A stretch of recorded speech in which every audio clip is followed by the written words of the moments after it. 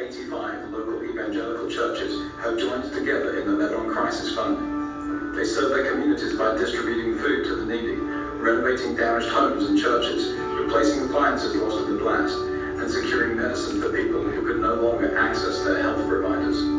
This practical help has allowed believers to form deep relationships with people in hard-hit communities and has brought about a miraculous harvest of faith. In less than a year, over 350 people have accepted Jesus as Lord and Savior. 700 people have entered into regular discipleship relationships. Over 3,000 Bibles have been distributed, and more are being passed out every day. The work is just beginning. This gospel-centered initiative started as a short-term crisis response, but it is growing to focus on long-term recovery and development. The Middle East Center for World Missions has already started training over 40 local believers through internships in tech, design, media, and discipleship. And the Lebanon Crisis Fund will enable it to offer even more internships and launch missional businesses.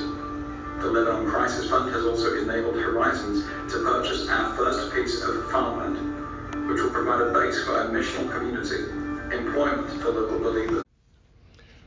Wow, what a rousing introduction, opening few minutes here in our class.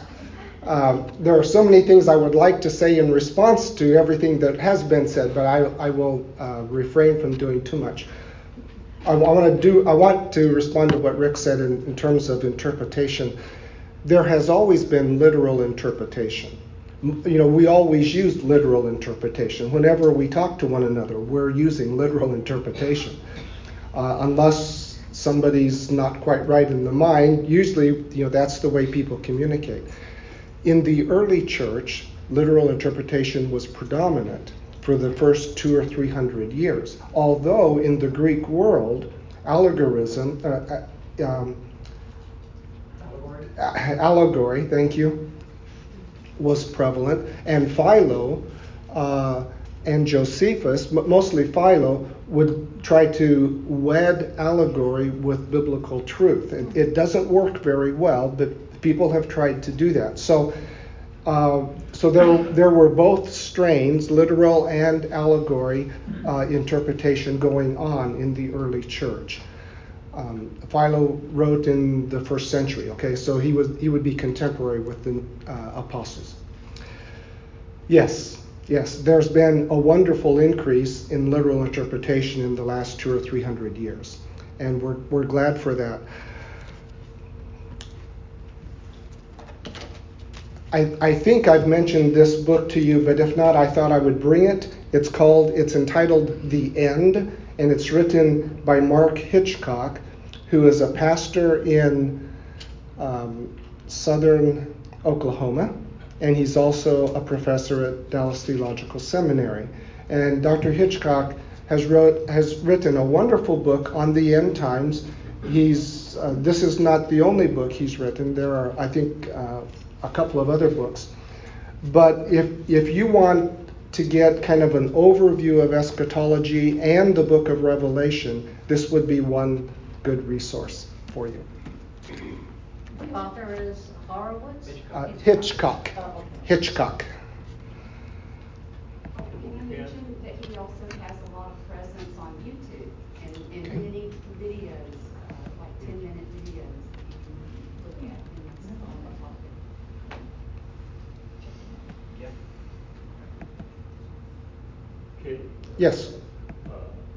It's interesting to me that even we're often reminded of the problems with the Catholic Church of interpretation, but Martin Luther was a good Catholic himself, and he was promoting a proper interpretation of Scripture, as probably were many Catholic priests in years past that we never hear of. So God has always had people who believe His Word, even in the days when Catholicism was running rampant over correct theology. Wasn't our music ministry in the music service today just wonderful? Yeah. The church is one foundation and protect us from heresies within. Wow. And schisms, yes. Okay, wonderful. Thank you for participation. Wow. All right, I believe we ended here. I was talking about distinguishing marks of the Hebrew prophet. To be a prophet is to be someone who prays, says Lundbaum. In his capacity as divine messenger, the prophet brings messages back to Yahweh, which we call prayers. And by the way, my wife encourages me from time to time to say something.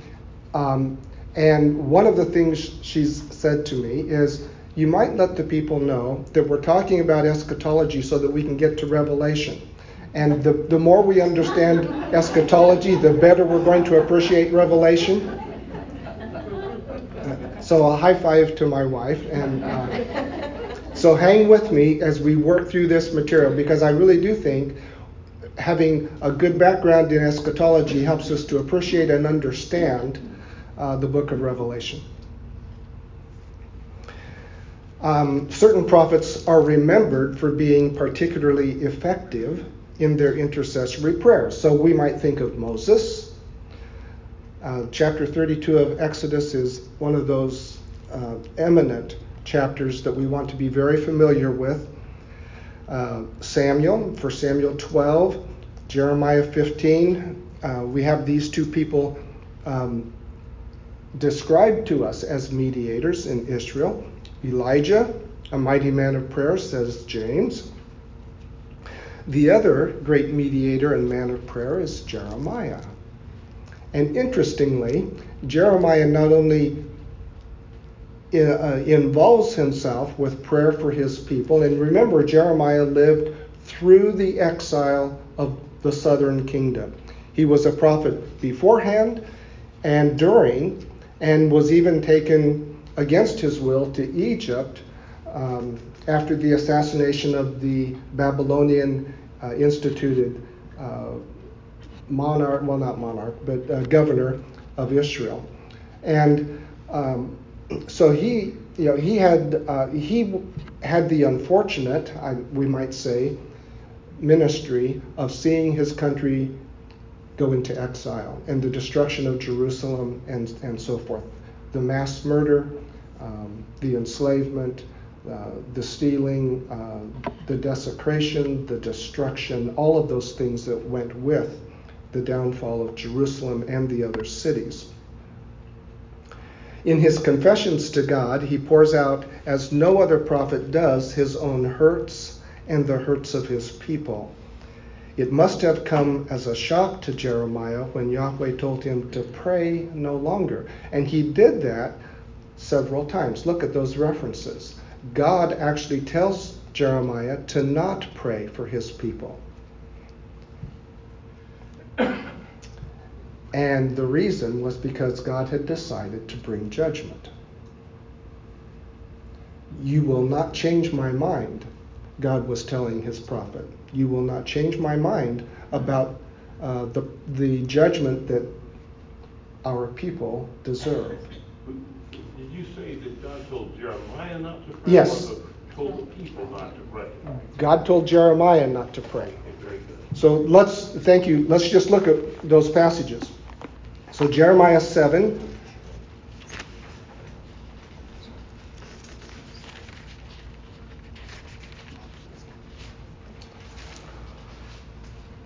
As for you, God talking to Jeremiah, do not pray for this people or lift up a cry or prayer for them. Do not intercede with me, for I will not hear you.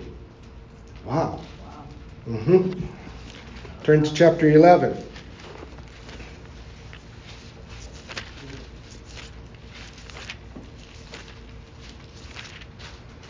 Therefore, do not pray for this people or lift up a cry or prayer on their behalf, for I will not listen when they call to me in the time of their trouble.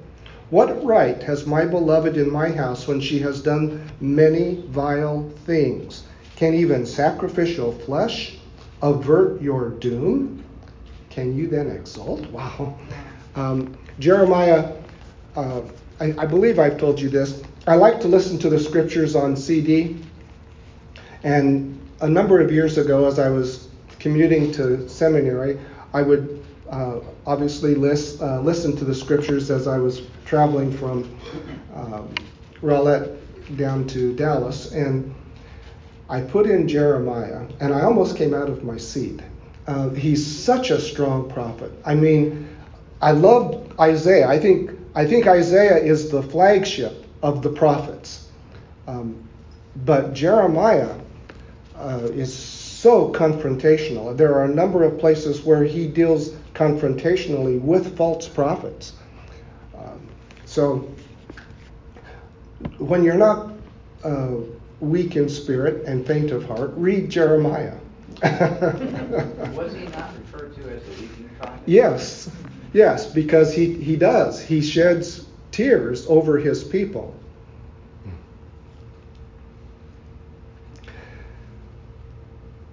I'm not quite sure why Lundbom does not include Habakkuk, because Habakkuk has a whole chapter of his prayer. All right, let's get to some application.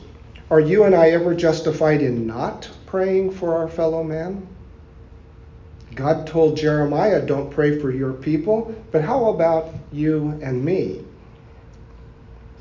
Are we not always to pray for our family members, our co-workers, people of other religions, other races, our enemies, even our persecutors? Are we not told to pray for our persecutors?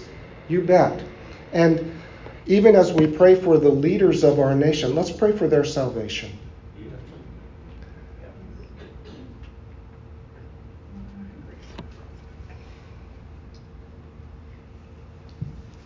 Okay, there are three Hebrew words used for prophets in the Hebrew scriptures: Navi, Ro'eh, and Hosea. And they're all found in 1 Chronicles 29. Turn there.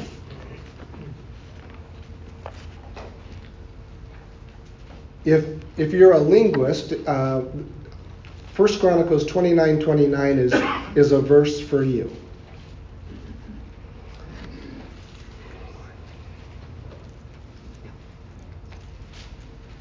Especially if you like prophecy. Let me start reading at verse 26. Thus David the son of Jesse reigned over all Israel. The time that he reigned over Israel was 40 years. He reigned 7 years in Hebron and 33 years in Jerusalem. Then he died at a good old age, full of days, riches, and honor. And Solomon his son reigned in his place. Now the acts of King David, from the first to the last, are written in the Chronicles of Samuel, the seer, and in the Chronicles of Nathan, the prophet, and in the Chronicles of Gad, the seer, with accounts of all his rule and his might and of the circumstances that came upon him and upon Israel and upon all the kingdoms of the countries.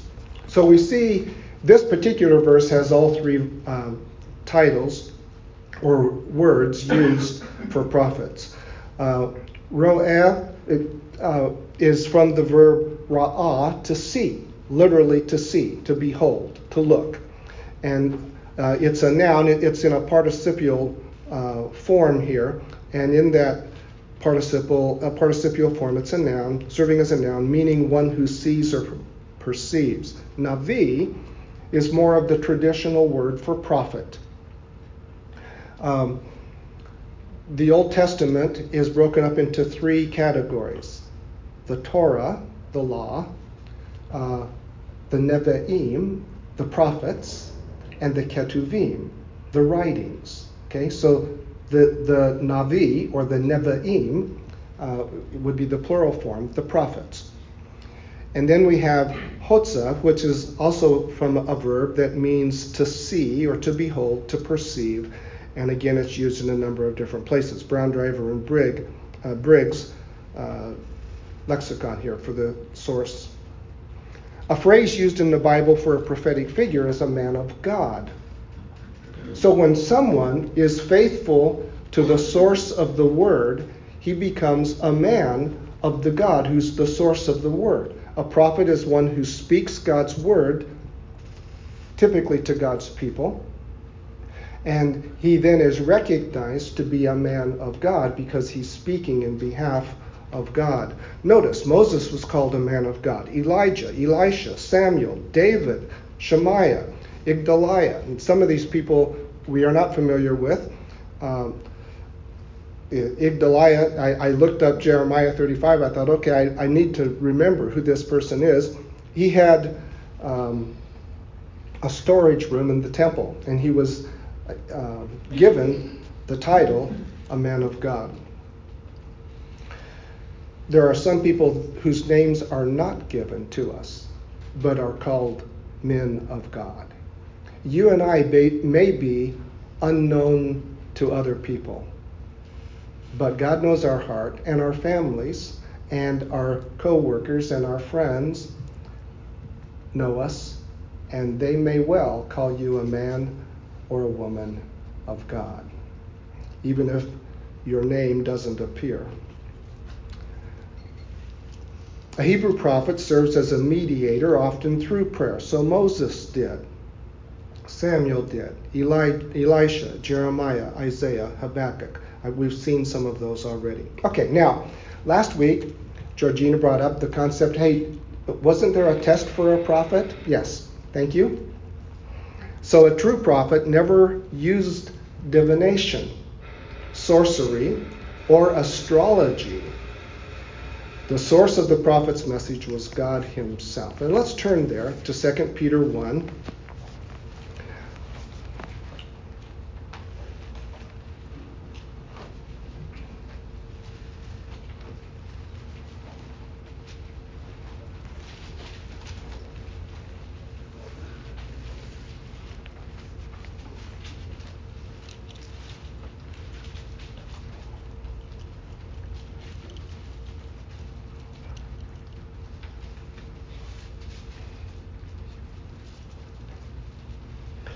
Let's start at verse 19.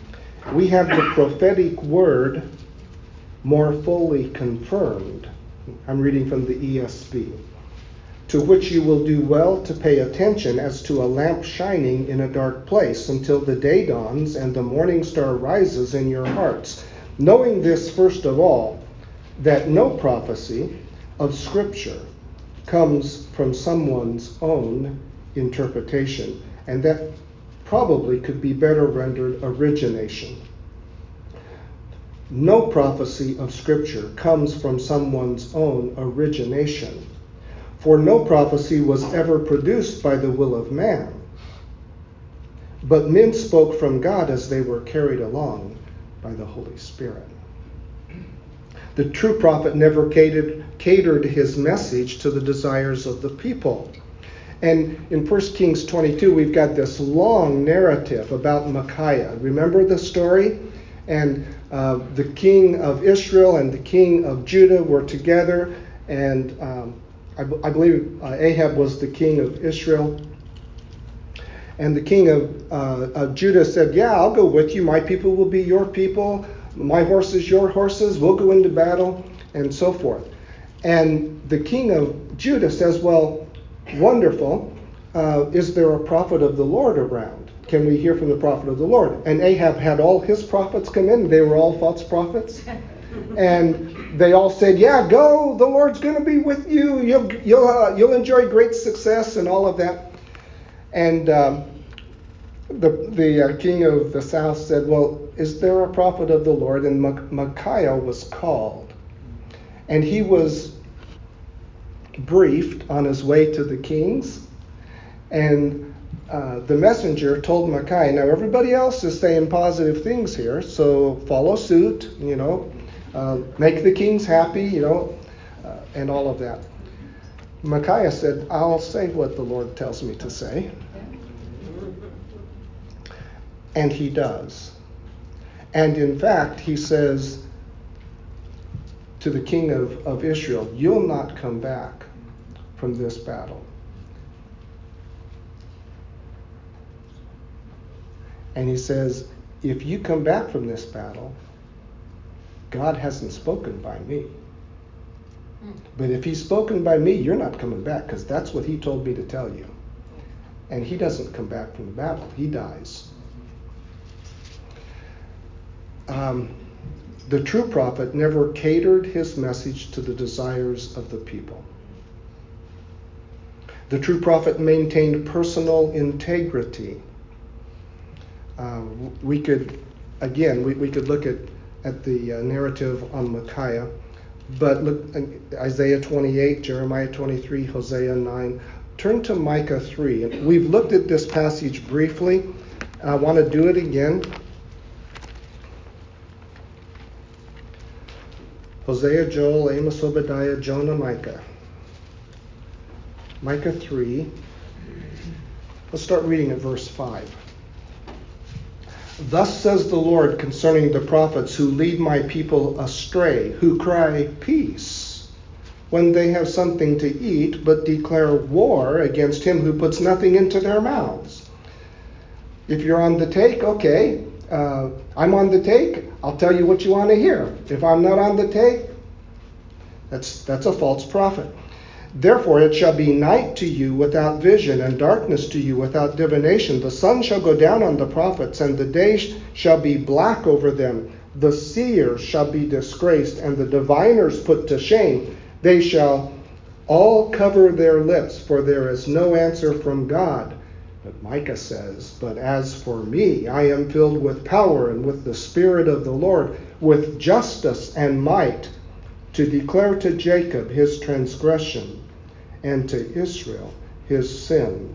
Hear this, you heads of the house of Jacob and rulers of the house of Israel, who detest justice and make crooked all that is straight, who build Zion with blood and Jerusalem with iniquity. Its heads give judgment for a bribe. Its priests teach for a price. Its prophets practice divination for money. Yet they lean on the Lord and say, is not the Lord in our midst? No disaster will come upon us. Therefore, because of you, Zion shall be plowed as a field. Jerusalem shall become a heap of ruins, and the mountain of the house a wooded height. A true prophet maintains personal integrity in spite of even the whole leadership having defected to greed. Is there a prophet who survived their prophecy? In other words, they're saying they're predicting doom and gloom, so did the people kill them? Did anyone survive? Yeah. Yes. Interestingly, as we read the book of Jeremiah, Jeremiah will have these confrontations with false prophets. He tells one of them, you're going to die before the end of the year. He dies before the end of the year. Many of them in the fall of Jerusalem were killed. I don't know that I'm answering your question, though. Am I answering your question? I think the way Yes. it's phrased is, since they went against the grain. Oh, yes. Yes, some of them were executed, most definitely. Yes. Yeah. Jeremiah survived to see his doom fulfilled. Yes. Yes. He survived. He's still surviving.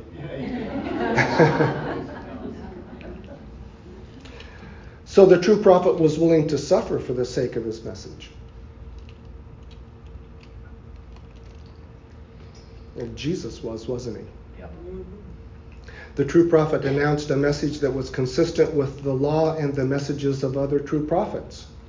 Hear, hear. The true prophet, when predicting future events, has a 100% success rate. And you know, one of the things we'll want to judge John by, and the revelation given to John, does it accord with the true prophets of the scriptures? With what Jesus said, with what Paul said, with Isaiah, with Ezekiel, with Daniel. You know, how does the revelation given to John compare to them? Excuse me, it seems to me for common sense, using the term loosely, if you see this history, if you see this track record for prophets, it should alert us and warn us that let's pay attention to this. Yes, and I believe Hitchcock, even in his book, has a section on the fulfilled prophecies of the prophets, and then also the fulfilled prophecies about the life of Christ.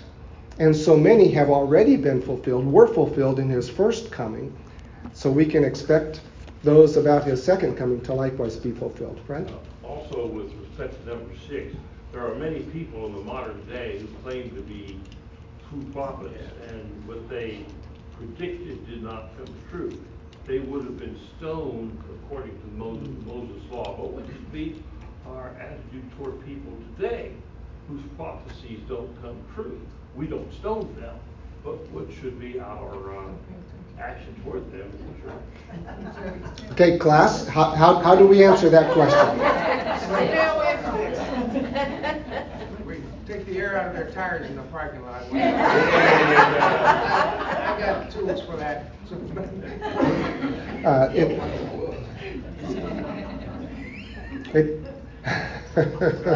Sorry to put you off the spot there. I'm just thinking it's like the clairvoyant person who said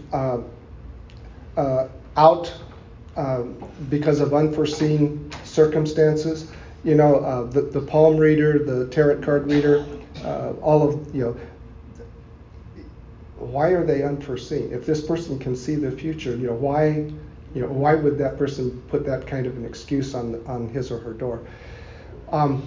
So how do we deal? How do we deal with people who claim to be prophets today? Well, somebody said don't listen to them.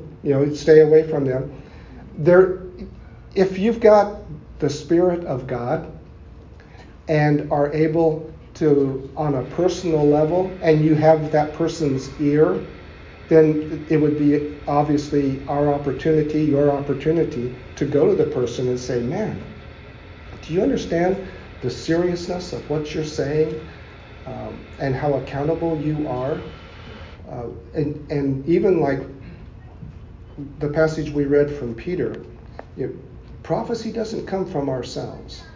If it is, if it's sourced in us, it's not true prophecy. It has to be from God. In the scriptures there are dual authors, the Spirit of God and the prophet that wrote. Same thing is true for modern prophecy. Yes. Well, I've always taken the stance from Romans, from 16:17. Now I urge you, brethren, keep your eye on those who cause dissension, and actually, I don't want to use the word hound them, but wherever they open up, tell them, hey, this person, why are we paying attention to this? Do not come and teach my people, that kind of more active. Yes. And people, unfortunately, people in ministry can make a pretty good living claiming to know more than what the Bible says about things. Yes. Personally, I would say challenge them in a loving way to give more factual of what they're saying and listen to what they're saying and make them listen to what they're saying. And have an open heart with them to say, hey, have you really thought about this? Let's look at this and let's discuss it. Some people that are false prophets will just shoo you away. But you have that opportunity to challenge what they're saying in a loving way. And I think thank you, Cynthia, we have to be discerning. And in our discernment, we're trying to decide, is this person speaking with divine authority or with self-proclaimed authority, self-assumed authority? And the person that is not speaking from God does not have divine power. Right. And that's why we always read the scriptures. That's why we preach from the scriptures and we teach from the scriptures, because we want the power of God that's invested in the Word to work within us and to work within the people that listen to us. Okay, let's talk about purposeful prophetic human history. Do you like the alliteration there? It's tough to pronounce. Purposeful prophetic human history. Hebraic prophecy by divine inspiration is revelatory. It's historical, it's eventful, and it may be predictive. It does not arise from human speculation, human superstition, or philosophical reasoning.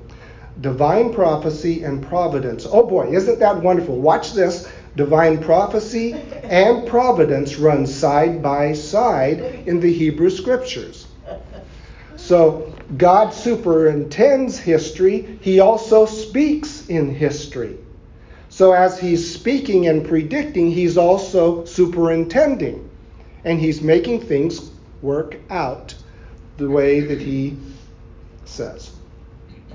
Old Testament history is not just history, but history that is purposeful. And that purpose is redemptive. With one voice, the prophets declare that this purpose, toward which all history is being directed, is the establishment of the kingdom of God, the sovereign reign and rule of God upon earth. Notice what the prophet Zechariah says. And the Lord will be king over all the earth in that day. Now that's a prophetic marker. That phrase, in that day, or days are coming, there are a number of prophetic markers that the prophets use to refer to the end times. In that day, the Lord will be the only one, and his name, the only one. Okay, let's keep reading. Turn to me and be saved, all ends of the earth, for I am God, there's no other. I have sworn by myself, the word has gone forth from my mouth in righteousness, and will not turn back, that to me, this is Isaiah, we know this from Philippians, but Isaiah says, to me, the Lord is speaking, every knee will bow, every tongue will swear allegiance. They will say of me, only in the Lord are righteousness and strength. Men will come to him, and all who were angry at him will be put to shame. In the Lord, all the offspring of Israel will be justified and will glory. Another passage. It will come about in the last days. There's one of those prophetic markers, the last days. That the mountain of the house of the Lord will be established as the chief of the mountains. It will be raised above the hills, and the peoples will stream to it. Many nations will come and say, come, let us go up to the mountain of the Lord and to the house of the God of Jacob, that he may teach us about his ways, and that we may walk in his paths. For from Zion will go forth the law, even the word of the Lord from Jerusalem. So the prophets were covenant enforcement mediators.